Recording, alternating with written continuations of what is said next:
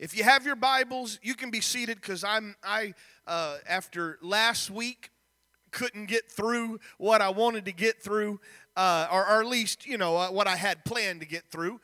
God knows best, and I believe that we took our time where we needed to take our time.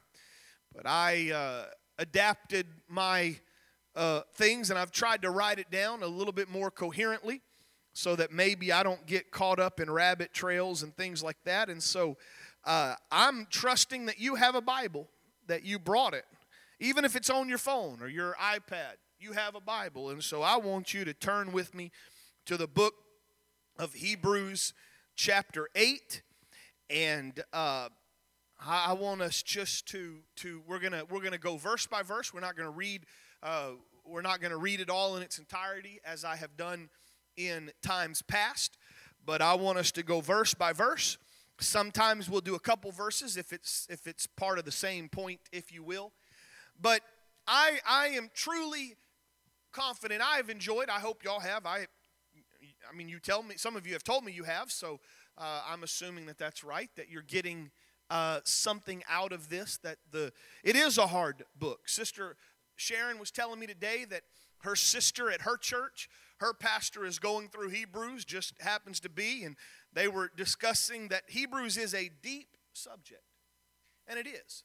And here's the thing, so many times we come to the Bible with preconceived notions or preconceived ideas, right or wrong, and sometimes we don't look at a chapter or a book of the Bible as a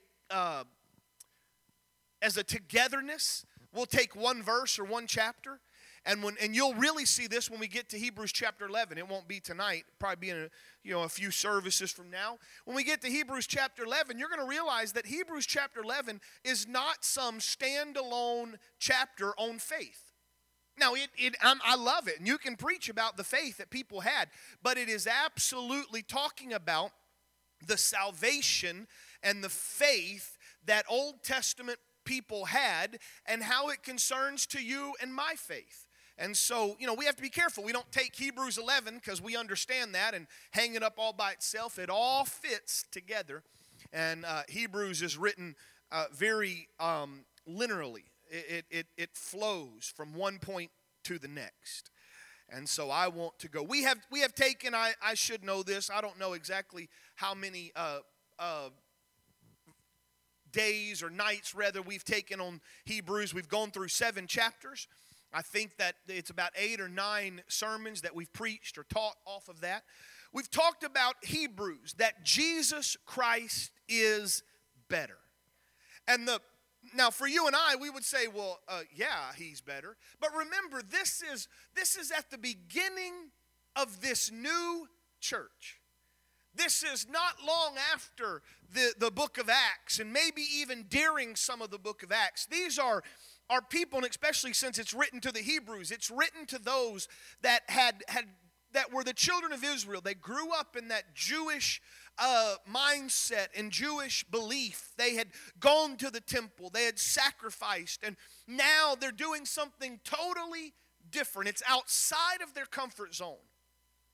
And there was this desire to slip away from the baptism in Jesus' name and repentance of sins and kind of go back to something that felt a little more normal. And so the writer of Hebrews was saying, don't ever go back to something that is better. So if you have your Bibles, let's look at verse 1 of Hebrews chapter 8. I'm going to be reading from the English Standard Version. It'll be in the King James behind me, and many of us have other versions, and you can look at that. They're all going to say the same thing, just a little different way. Now, the point in what we are saying is this. We have such a high priest, one who is seated at the right hand of the throne of majesty in heaven. Now, this is where we're coming to.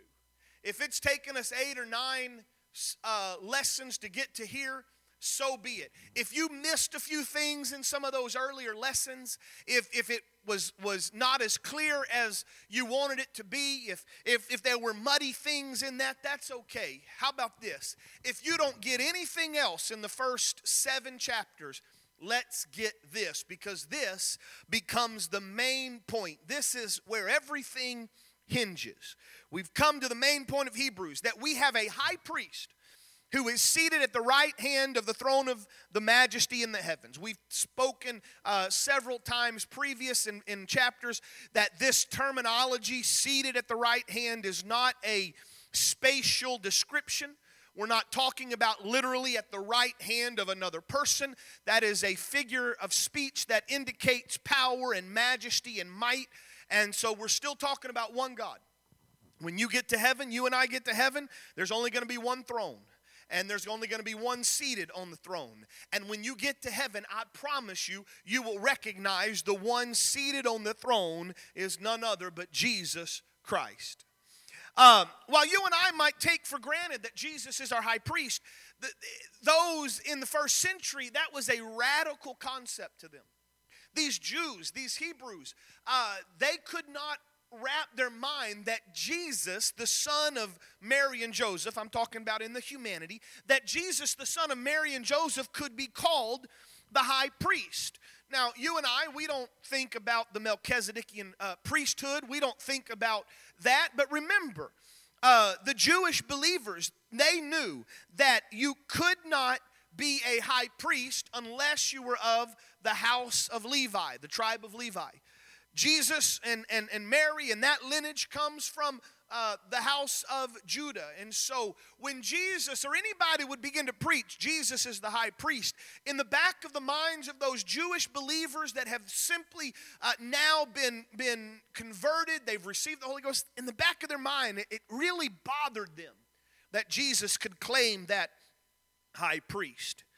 But the issue is simply this, and what we're going to talk about all tonight is that the key to salvation is found exclusively in Jesus Christ. There cannot be compromise. There cannot be another way. There's no plan B.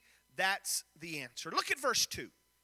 Again, talking about Jesus. He's a minister in the holy places in the true tent that the Lord set up, not man. So let's put these together. Jesus, our high priest, ministers for us in the holy place, that true tent. The word tent, we would see it in the Bible as tabernacle. So he ministers in a tabernacle that was set up by the Lord and not by man. We're going to see in a few moments in verse 5 that everything that Moses did and set up was simply symbolic. It was a type. It was a shadow. It was a copy, if you will, of things that were to come. The tabernacle in its physical construction, whether it was how it was divided, what was in the tabernacle, the golden lamp or the table of showbread or any of that, the altar.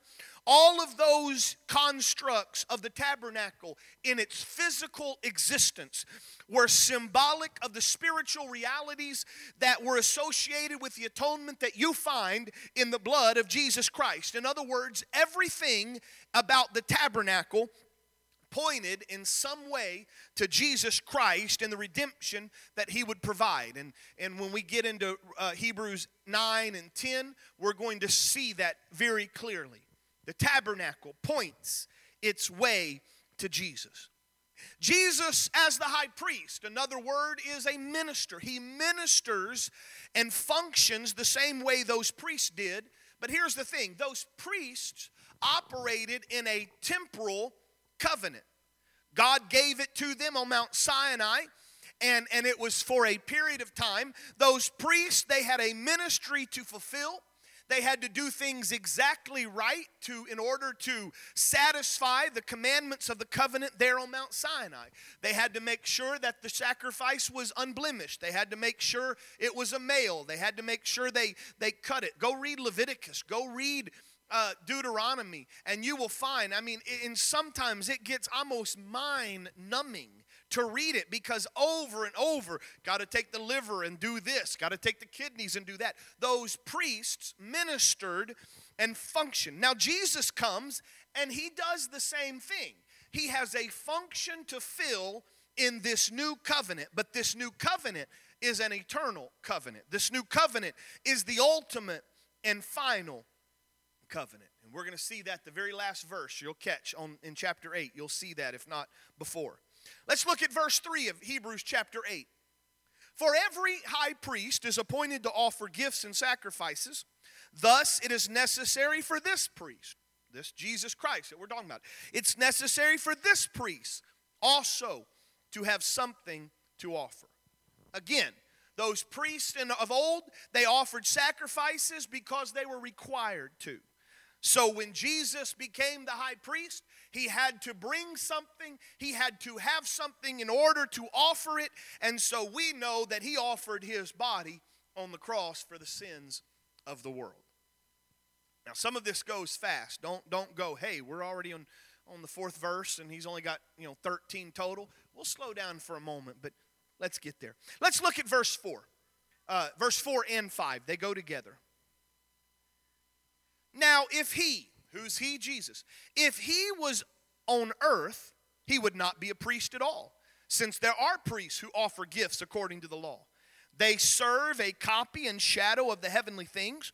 For when Moses was about to erect the tent, he was instructed by God, saying, see that you make everything according to the pattern that is shown to you on the mountain. And that's where we go back. Everything that Moses did, everything he followed was because it was pointing them to this Messiah, this high priest. That's a key thing. I want you, when you read the Bible, when you read the Old Testament particularly, you need to understand that almost everything that is written down in the Old Testament has a function to push people towards the Messiah. That was what it was there for. That they weren't able to do it on their own. They needed desperately a Messiah. The problem was too many of them never longed for the Messiah. Instead, they would get into a hard spot, and instead of turning and saying, God, I need you, send us help, or bring the Messiah, instead they'd go, well, we'll go to Baal, or we'll worship Ashtaroth, and we'll do that. But this verse 4, if Jesus' priesthood was limited to an earthly role, again, he would have been unqualified to do that. If Jesus' priesthood is simply to do the same thing that the other priests are doing, why do we need Jesus? At that time, they still had a high priest. There was a high priest. They could have gone, when Jesus died on the cross, there was a high priest, that was present in those trials. So there was already an earthly high priest. And if Jesus' priesthood was simply earthly, he was unqualified. He's from the tribe of Judah. He needs to be from the tribe of Levi. But remember, that priesthood, that Levitical priesthood, while it served its purpose, while it was absolutely necessary for that time and that place, it was only a shadow of things to come. Even those priests, even the function of the Levitical priesthood should be pointing towards an eternal and heavenly high priest. There were better things to come. When Moses climbed the top of Mount Sinai and God thundered down and God wrote down the law, and then later, because they messed up, God rewrote the law and added to it. When God gave Moses the form and the function of the tabernacle and the priesthood and the law, there were better things yet to come. It was necessary, but there were better things coming. Now here's where we're going to take some time. Look at verse 6. Let me whet your appetite by this. Have you ever wondered what exactly, or rather better, have you ever wondered how exactly were people in the Old Testament saved? Have you ever wondered, when I get to heaven, am I going to see David? Am I going to see Abraham? And these are some of these questions that these verses begin to answer, or at least we're going to extrapolate out of them. I want to see it. So let's look at verse 6.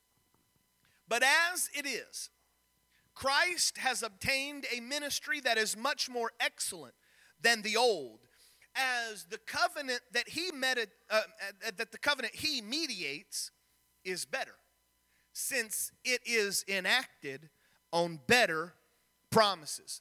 This, my friend, is the key to understanding at least the first portion of Hebrews, if not all of Hebrews. That Christ's priesthood, Christ's purpose, Christ's ministry is better because the covenant that Christ mediates is better than the old covenant given to Moses. This new covenant has better promises, has infinitely better promises.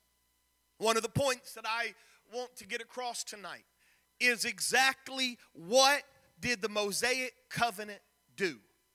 Why did God give it? Why didn't he just start with Jesus? You know, we all think that way. Why did we have to go through all of that? Why didn't he just start with Jesus and then create Adam and Eve? That would have solved maybe some problems. No.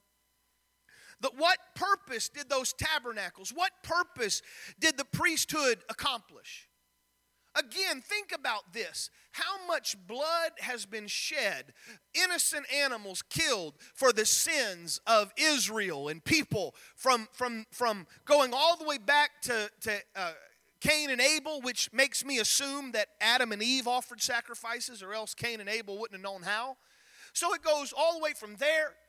Moses offered sacrifices, Abraham offered sacrifices, Job offered sacrifices, Melchizedek offered sacrifice. How much blood was spilled? And for what reason?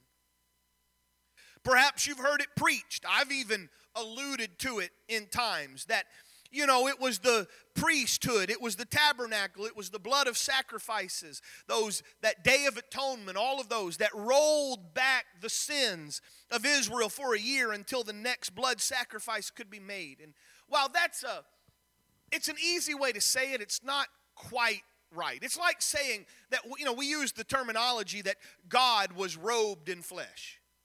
I mean, it makes a great song. Even a Christmas song, robed in flesh, you know, the Godhead scene, veiled in my brain just stopped. But you see that. But that's not entirely the best way to describe the incarnation. He didn't put on a costume. It wasn't just slipping on a robe of skin and coming out into you and I. No, he became flesh, fully flesh. From his hair on top of his head, to the veins around his heart, to the nervous system. And so I don't want to just say it simple. I want to really flesh it out. So let's look at what the covenant did. If you want to flip with me, you can. They're going to try to follow me as well. Let's look at Romans chapter 7 and verse 7. What shall we say? That the law is sin? By no means, or God forbid. Yet, if it had not been for the law, I would not have known sin. For I would not have known what it is to covet if the law had not said, you shall not covet. Listen, the old covenant that we find, and when I say the old covenant, that's the law of Moses, that's the Mosaic covenant. The law, that old covenant did not offer any means of salvation. What the old covenant did was to define sin that was already present in the heart of man.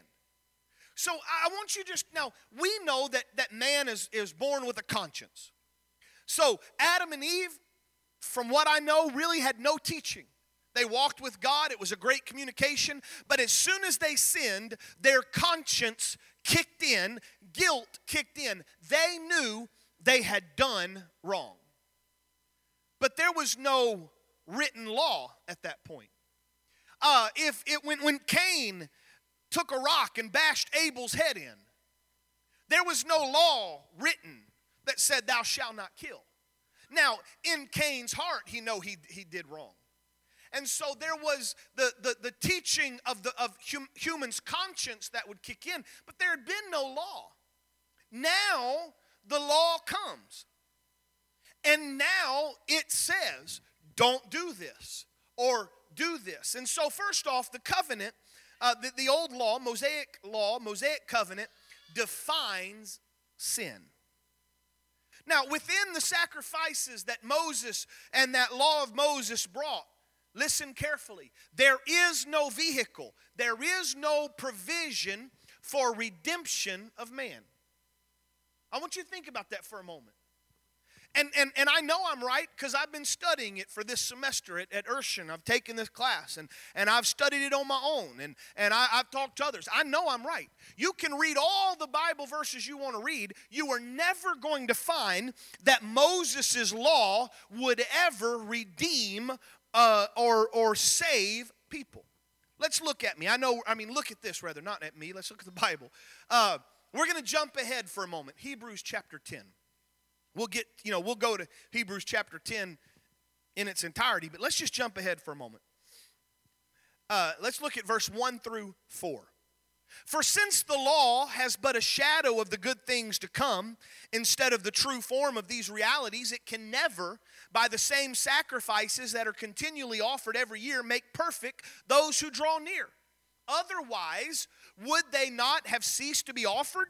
Since the worshipers, once having been cleansed, would no longer have any consciousness of sin. But in these sacrifices there is a reminder of sins every year, for it is impossible for the blood of bulls and goats to take away sin. So if those sacrifices were able to redeem, why do you keep doing them?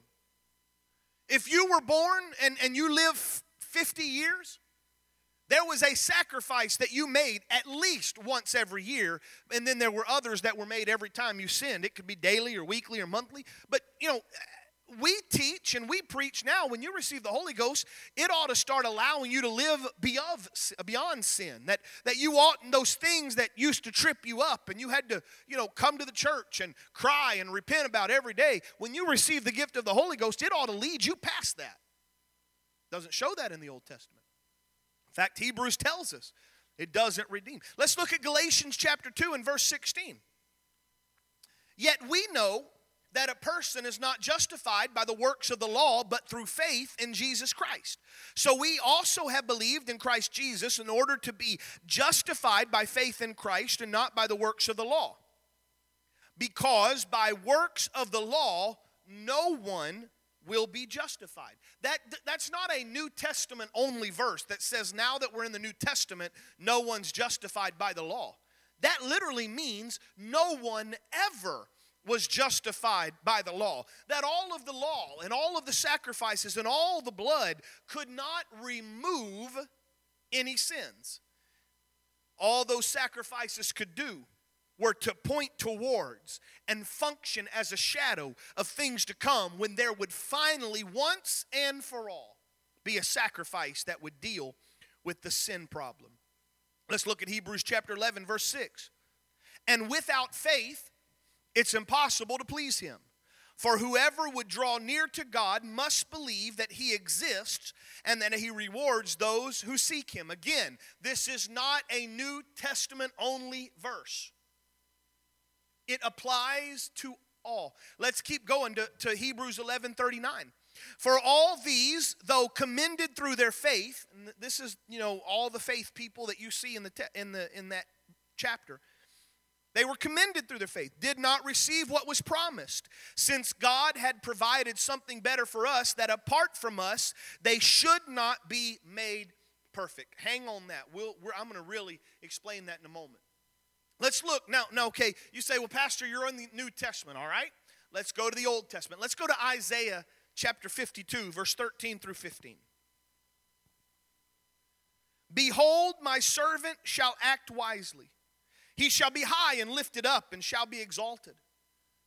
That doesn't mean a happy thing. That means lifted up on a cross. And many were astonished at you. His appearance was so marred beyond human semblance, and his form beyond that of the children of mankind. And he shall sprinkle many nations. Kings shall shut their mouths because of him. For that which was not been told to them they see, and that which they have not heard they understand. This is a prophecy of what's coming. You go to Isaiah chapter 53, and you have he's despised and rejected by men, a man of sorrows, acquainted with grief. Men hid their faces. He was despised. They esteemed him not. You got all of that goes there. You could read it.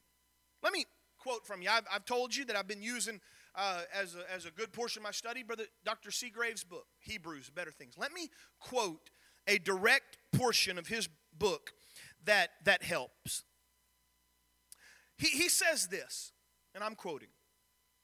The only Israelites for whom the sacrificial system was of any value were those who offered those sacrifices with faith towards God in anticipation of the ultimate sacrifice, however vague their understanding of the ultimate sacrifice may have been. That bull that they brought had no more redemptive quality than the O'Fallon water that sits inside of our baptistry has any ability to cleanse you. When we step into the waters of baptism, we understand that's not the blood of Christ. It's O'Fallon municipal water, as hard as can be. And so when we step in the waters of baptism, we are saying by faith, the blood of Jesus is going to wash me clean.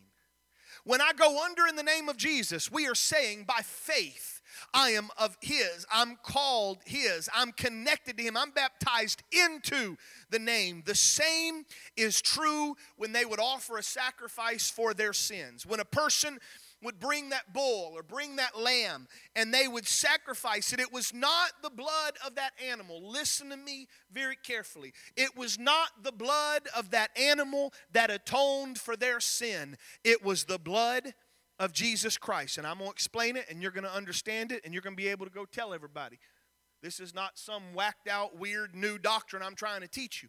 But that the blood of Jesus is the only thing that can atone. And it's hard. You and I, how in the world can the blood of Jesus atone for those that were in the Old Testament when He was not born until the New? How can the blood of Jesus atone for sins before the Messiah is born or before Golgotha's hill? Well, if you want to understand it, you go to Revelation chapter 13 and verse 8, and then Revelation chapter 4 and verse 17. So let's watch Revelation 13:8. And all that dwell on the earth shall worship Him, Jesus, whose names are not written in the book of life of the Lamb, watch this, slain from the foundation of the world. So we have this understanding that there is a Lamb slain from the foundation, from when the world was beginning. Let's try to figure that out. How does that happen? Well, Revelation chapter 4 and verse 17 says, and that it's written, I've made thee a father of many nations before Him whom He believed, even God who quickeneth the dead. Now watch this. And calleth those things which be not as though they were. So allow me to explain. God, who knows all things, knew before He ever stuck a hand down into the earth and formed man out of the dust of the earth. God knew that man was going to fall into sin. And so before man was even created, God determined in advance that He would provide the means for their salvation through the incarnation and through the atonement. And since that was already settled in the mind of God, then He could deal with the problem of sin on the basis of the blood of Jesus prior to the cross just as surely as He is able to deal with it now after the cross. Look at Romans chapter 3 and verse 23. And then I'm going to give you some more illustrations so you can really understand this. Romans 3:23. For all have sinned and come short of the glory of God. Brother Steve, who has sinned? Everybody. Just from New Testament on, right? That's what the word all means, right? That only people after Jesus was born have sinned. Is that right? Yeah, no. Did Adam sin? Did Cain sin? Did Abel sin? Did Moses sin? Did Noah sin? The Bible says all have sinned and come short of the glory of God. Let's keep going. And are justified by His grace as a gift through what? Through the redemption that is in Christ Jesus. Did y'all catch that? Let me read it slowly. All have sinned and fallen short of the glory of God. Would you let me do this, Sister Sorrells? Can I put a person's name there to represent all? I could say, for Brandon has sinned and fallen short of the glory of God and is justified by His grace as a gift through the redemption that is in Christ Jesus. How many of you would agree that's a true statement that I just made?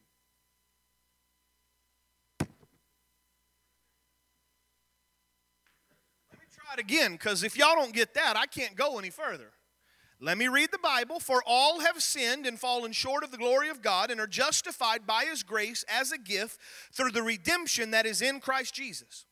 Do you believe that? Okay, I've got a third of you that believe that. That's good. Now, is that statement true applied to me?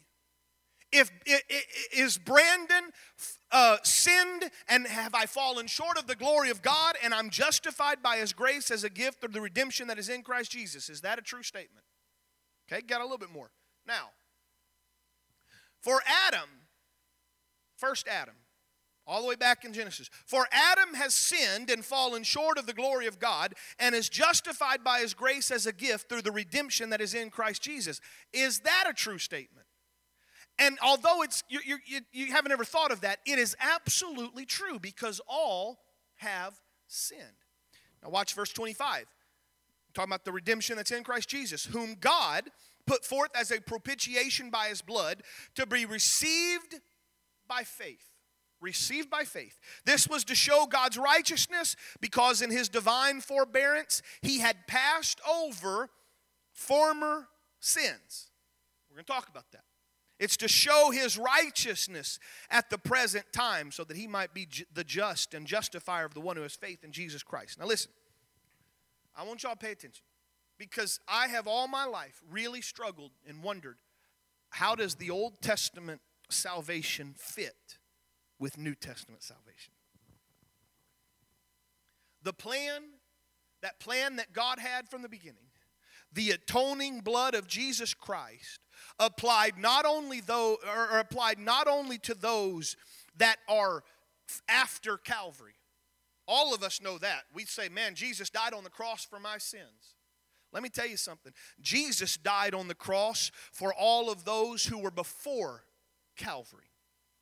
If I could explain this in a very, very, very simple way. And you know that every illustration will have a breaking point. So those of you who are real smart, I know you could take this and break the illustration, but let me make it real simple. Has any of you ever had a deal with someone that they were going to buy something from you? They were going to buy a car. They were going to buy a couch. And you let them have it before they paid. Now, we know there's a lot of times you get burned real bad by that. But I will tell you, in my life, I have allowed somebody to have the item before they actually paid for it because I knew they were good for it.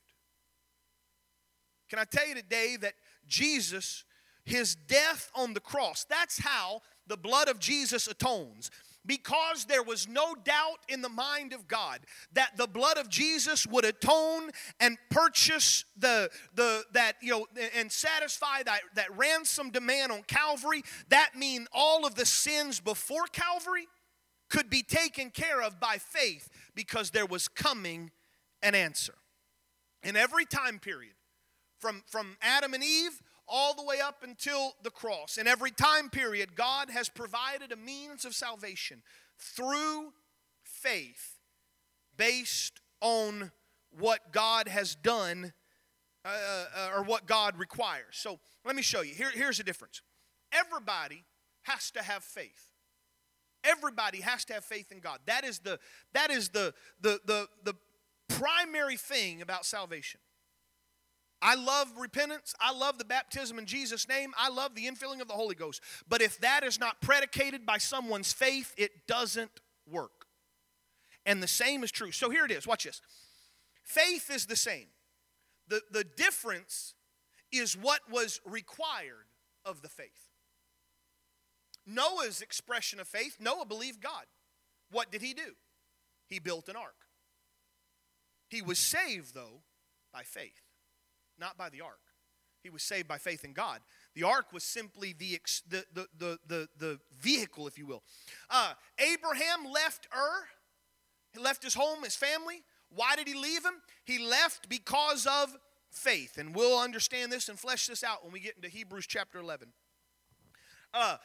For Israel, once they got to Mount Sinai, how did they show their faith? They followed the law of Moses. How do you and I today show our faith? We partake in the plan of salvation, Acts 2:38. So the thing is, faith is required. That old covenant could not remit sin. What does the word remit mean? It means to remove. The old covenant could not even regenerate a sinner. In the old covenant, there was nothing that could completely forgive or remit or generate the soul. But by contrast, this new covenant that you and I have a part of, that we're a part of right now, what does it say? It transforms the heart. It transforms the mind. It transforms the soul. Remember that when we get to Hebrews 8, verse 10 and 12 today. But watch what Romans 4 and verse 7 says.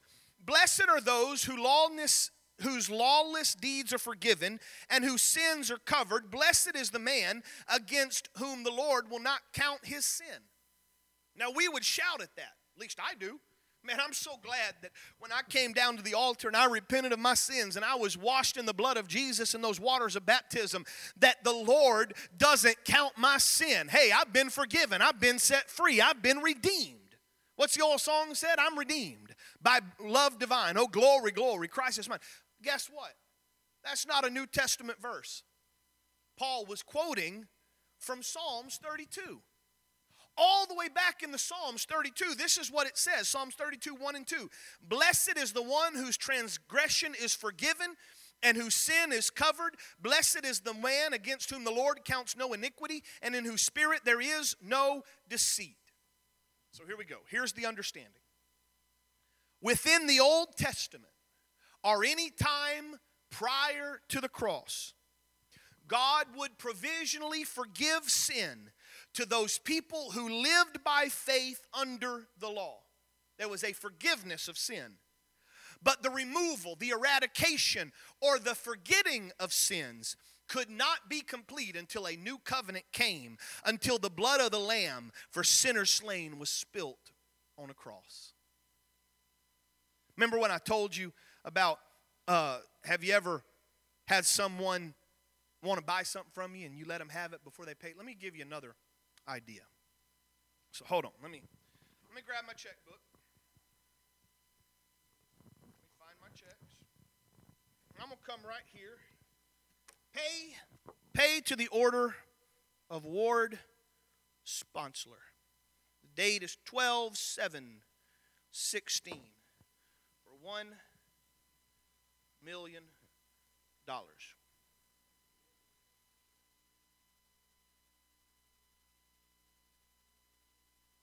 Some of y'all are already mad. All right. Okay. So, Brother Sponsler, it's a real check. I bank at Great Southern. That's a real check written to you for $1 million. That check, that's not money. That's a symbolic gesture of what I want to do. When a person would come and they, in the Old Testament, they would bring their sin.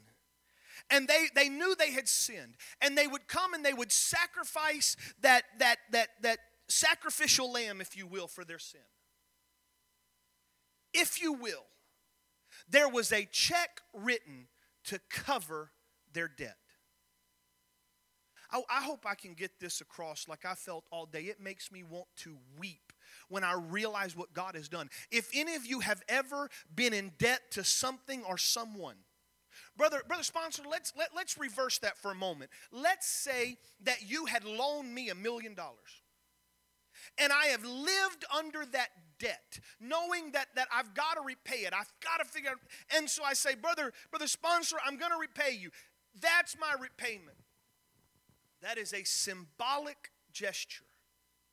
Because if you took that to the bank right now, I'd owe the bank $37 for a bounced check. Because I can't cover that. But if I said, Brother Sponsler, would you wait until April the 15th? Because I'm getting my tax return, and it's a big one. I want to pay my debt. I'm giving you a symbolic thing. It represents what the payment is of my debt. If you'll wait to April 15th, or April 16th it is, we'll let it cash itself. If you'll wait to April 16th, you can put that in the bank and it will cover it. Can I tell you today that they, in the Old Testament, they owed a debt of sin just like you and I owed a debt of sin.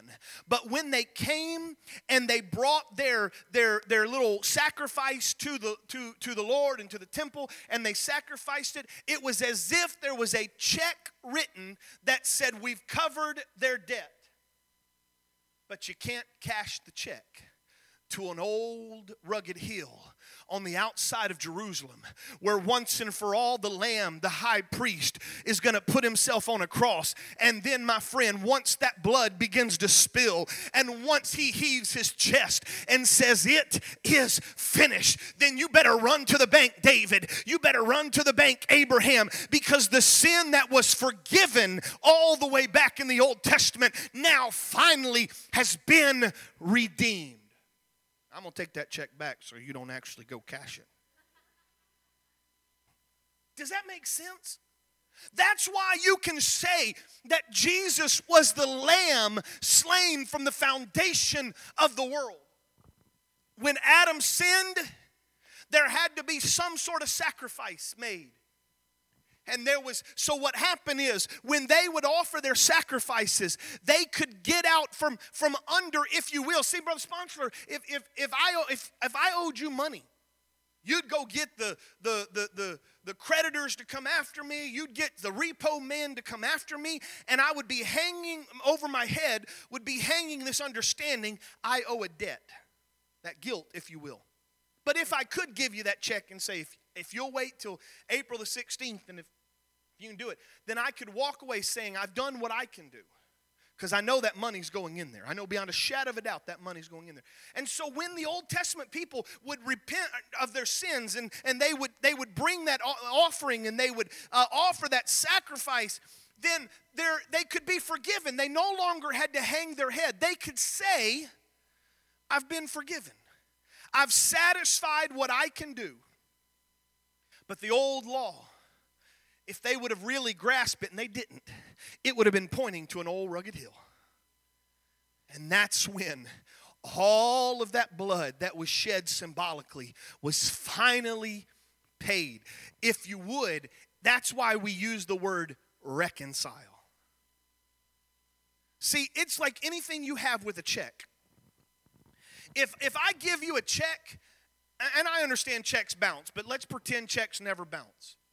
So that we can, if I give you a check, Brother Perryman, I have given you a payment, right? But to be honest, that payment don't count until it clears the bank and you can put it in your QuickBooks or whatever, your Microsoft Excel, and you can reconcile your deposit. When Jesus died on the cross, there was an entire generation of an Old Testament that became reconciled, just as it was the day you knelt at an altar, repented of your sins, and was filled with the gift of the Holy Ghost. I think somebody ought to lift your hands for a moment and begin to thank Him for the blood that He shed on Calvary. Hallelujah. Thank you, Jesus. Thank you, Lord, that the same blood that was shed for me was shed for each and every one in this world. Hallelujah. Hallelujah. Hallelujah. Remember, Jesus did not exist in the Old Testament in the form that we understand. God did. But there was no son, no second person in some Godhead walking around in the Old Testament. So it's not that He was there. It was that blood was going to finally reconcile the statement. Hallelujah. Let's look. Let's keep going. Here in verse 6 that we just read. Well, it's been a while. But it used the word mediator. There's two more times in the book of Hebrews that we're going to find that word mediator. You're going to find it in chapter 9. You're going to find it in chapter 12. But perhaps the verse that you might most be remembering is 1 Timothy chapter 2 and verse 5. For it says, there is one God. That's good to know. And there is one mediator between God and men, the man, Christ Jesus, who gave himself as a ransom for all. There's that word again, all, which is the testimony given at the proper time. Let me say this. Jesus is the mediator between God and man by the reason of his incarnation. If you go to Galatians chapter 3, it teaches us that Moses was the mediator between Israel and God. That's why we commonly say it's Moses' law or the Mosaic covenant, the Mosaic law. And the law was conditional. God's blessings depended on the people's obedience. And so you find times, I preached it just a few weeks ago, that Moses, there were times that he begged God not to kill him because he knew they had messed up. And so Moses was a man.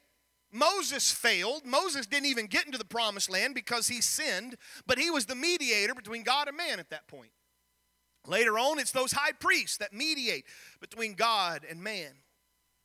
But let's watch chapter Timothy, 1 Timothy, chapter 3 and verse 16. Y'all ought to be able to quote it. And without controversy, great is the mystery of godliness. God was manifest in the flesh, justified in the spirit, seen of angels, preached unto the Gentiles, believed on in the world, and received up into glory. John chapter 1 verse 14, and the word was made flesh and dwelt among us. Those two verses teach us something that is absolutely incredible. That there is no separation between the divinity and the humanity of Jesus Christ. What I mean by that is Jesus doesn't slip in and out of roles whenever he needs to. He is not divine at one point and human at another point. He is both at the same time. He is God and he is man simultaneously. Do I understand that completely? No. Which is why he said, great is the mystery. But just because I don't understand it completely doesn't mean I don't know it's true. I know beyond a shadow of a doubt it's true. Why? Because the Bible told me. Moses mediated that old covenant, and he messed up. His nature, his sin caused him not to be able to go into the promised land. But Jesus is the mediator of the new covenant, and this is a much better mediator. Because in his humanity, he represents you and I. But in his divinity, he represents God. Moses, when he was mediating that covenant, he had to make sure, Aaron, do this exactly like I told you, otherwise we're in a heap of trouble. Aaron didn't always do things right himself. He made the golden calf, for crying out loud. And so Moses is trying to get humans to do the right thing so that the covenant would stay together.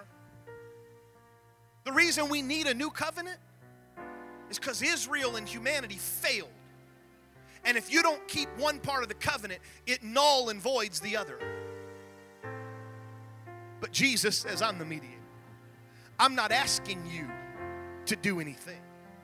Jesus said, I'm going to satisfy the requirements of that covenant. When it says that there needs to be blood shed, I'm not going to ask for your blood. I'm not going to ask for your lamb. I'm going to walk up to a cross. I'm going to lay myself down, and I will satisfy the requirements of that covenant. What that means is you're not waiting for humanity to do something right so that you and I can obtain the promise of the covenant. Jesus already settled it. In fact, that's what Jesus answered, and it took me a little bit to read these questions over and over in the Bible to really understand it. But in John chapter 6 and verse 28, they said unto him, what shall we do that we might work the works of God? See, they were in that Old Testament mindset. What do I need to sacrifice? What do I need to do? How do I need to wash myself? What do I need to do? And this is what God said. This is the works of God, that you believe on him who he has sent. I know those disciples staggered back for a moment and said, seriously? Believe? I don't have to make sure I don't wear linen and cotton together, and I got to make sure that I don't eat anything unclean, and I got to wash my hands like this, and I got to kill an animal like this and move the kidneys here and build the altar just right. You mean all of that I don't have to do? No. Because Jesus did it all. You don't have to do anything to be saved, but believe. What are you going to do with your faith? He that believeth and is baptized shall be saved. You shall receive the Holy Ghost after you believe. Simply believe. Let's go to verse 7 of chapter 8 of Hebrews. This is where we're kind of getting. For if that first covenant had been faultless, there would not have been no occasion to look for a second. That question is answered this way. The first covenant was flawless, or faultless, or was not faultless. It was flawed. There were problems. And so it became necessary for a better covenant to come. The old covenant, now listen, I'm not throwing that away necessarily. The old covenant was holy, and it was just, and it was good, because God gave it. You can read that in Romans chapter 7, verse 12.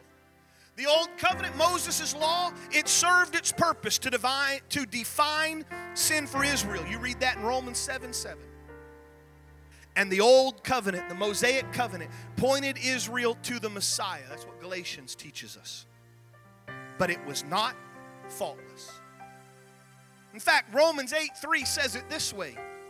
For God has done what the law, weakened by the flesh, could not do. By sending his own Son in the likeness of sinful flesh, and for sin he condemned sin in the flesh. The weakness of the law, the fault of the law, it was weak through the flesh. That the law, it demanded perfection. It demanded that you do exactly this, or else everything falls apart. But our human nature and our fragility could not measure up. And so there became need for a new covenant that was not flawed. I'm almost done. I want you to read with me Hebrews 8 through 12. For he finds fault with them when he says, and then you find a quote. Behold, the days are coming, declares the Lord, when I will establish a new covenant with the house of Israel and with the house of Judah. Not like the covenant I made with their fathers one day, on the day when I took them by the hand to bring them out of the land of Egypt. For they did not continue in my covenant, so I showed no concern for them, declares the Lord. For this is the covenant that I will make with the Lord, with the house of Israel after those days, declares the Lord. I will put the law into their hearts, and into their minds, and write them on their hearts. I will be their God, and they shall be my people, and they shall not teach each one his neighbor and each one his brother, saying, know the Lord, for they shall all know me, from the least to the greatest. And I will be merciful toward their iniquities, and I will remember their sins no more. This is an Old Testament quotation. They are quoting almost word for word Jeremiah chapter 31 and verse 31 through 34. In the Old Testament, God was already telling, this covenant I gave you on Mount Sinai, it's done. God finds fault with humanity by demanding that through the law, perfection in humanity, or rather, it demanded through the law perfection, but humanity could not measure up to that. The fault was this: God intended for the old covenant to demonstrate the sinfulness of humanity and the inability of humanity to redeem himself. The old law was designed to bring man to a position where they would cry out for the Messiah, to look ahead to the redemption that was promised over and over and over in the Old Testament. But Israel failed miserably. They wouldn't call out to God for redemption. They fell into idolatry and other sins. And so finally God said, fine. Because you didn't uphold your end, I'm going to not hold my end. In fact, can I tell you what the Mosaic Law promised? This is what the Mosaic Law promised. Honor your father and your mother so that anybody know what the last part of that is? So your days will be long on the earth. That was a promise. The promise was you're going to live a longer time than most. And then the promise was, if you do this, I'll bless your cattle, I'll bless your land, I'll bless your crops, I'll bless your family. So the old law, the Mosaic law, was one that would allow you to live a good life and a fruitful life. No redemption. And when they failed, God said, I'm not going to live up to my deal. You're not going to live long. You're going to live under captivity. Everybody's going to come and steal your crops. And And still they didn't call for the Messiah to come. And even when he did come, many didn't recognize that he was the one prophesied over and over in the Scriptures. I want to invite you to stand with me. Next year, January the 8th, that's the second Sunday of January. The first Sunday will be New Year's Day, and we'll have just one service on New Year's Day at 10. But on January the 8th, we're going to have our communion service, and I'm so excited. We're going to have Brother James Littles preach and minister there, and he's a phenomenal minister. And one of the things that I have heard him do is lead a church in communion, and I've asked him to come. But I want us to go back and look at that first one, the Last Supper, which is where we get our communion act from. Notice the words of Jesus. As they were eating, Jesus took bread and blessed it and brake it, gave it to his disciples and said, "Eat, this is my body." And he took the cup and he gave thanks and he gave it to them, saying, "Drink ye all of it, for this is the blood of the New Testament." Other versions of the Bible say New Covenant, that is shed for many, the remission of sins. And in verse 13 of Hebrews chapter 8, it says, "In speaking of the new covenant, he makes the first one obsolete. And what has become obsolete and growing old is ready to vanish away." And the writer of Hebrews was telling, there is no old covenant anymore.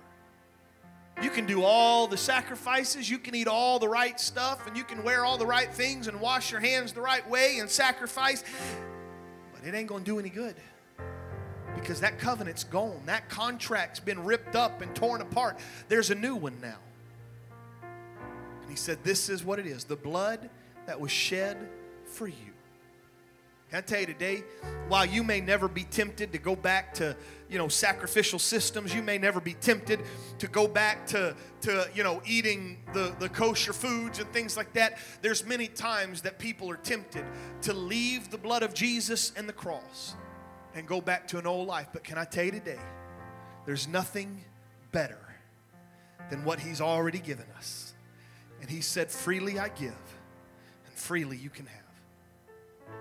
That's what Jesus brings. And I hope somewhere in that you've got a better understanding. And I just feel like we ought to end it, maybe just to come around this altar for a moment as they begin to sing this old song. I just feel like maybe some of us want to just take a moment to tell him thank you. Lord, even just talking about this wells something.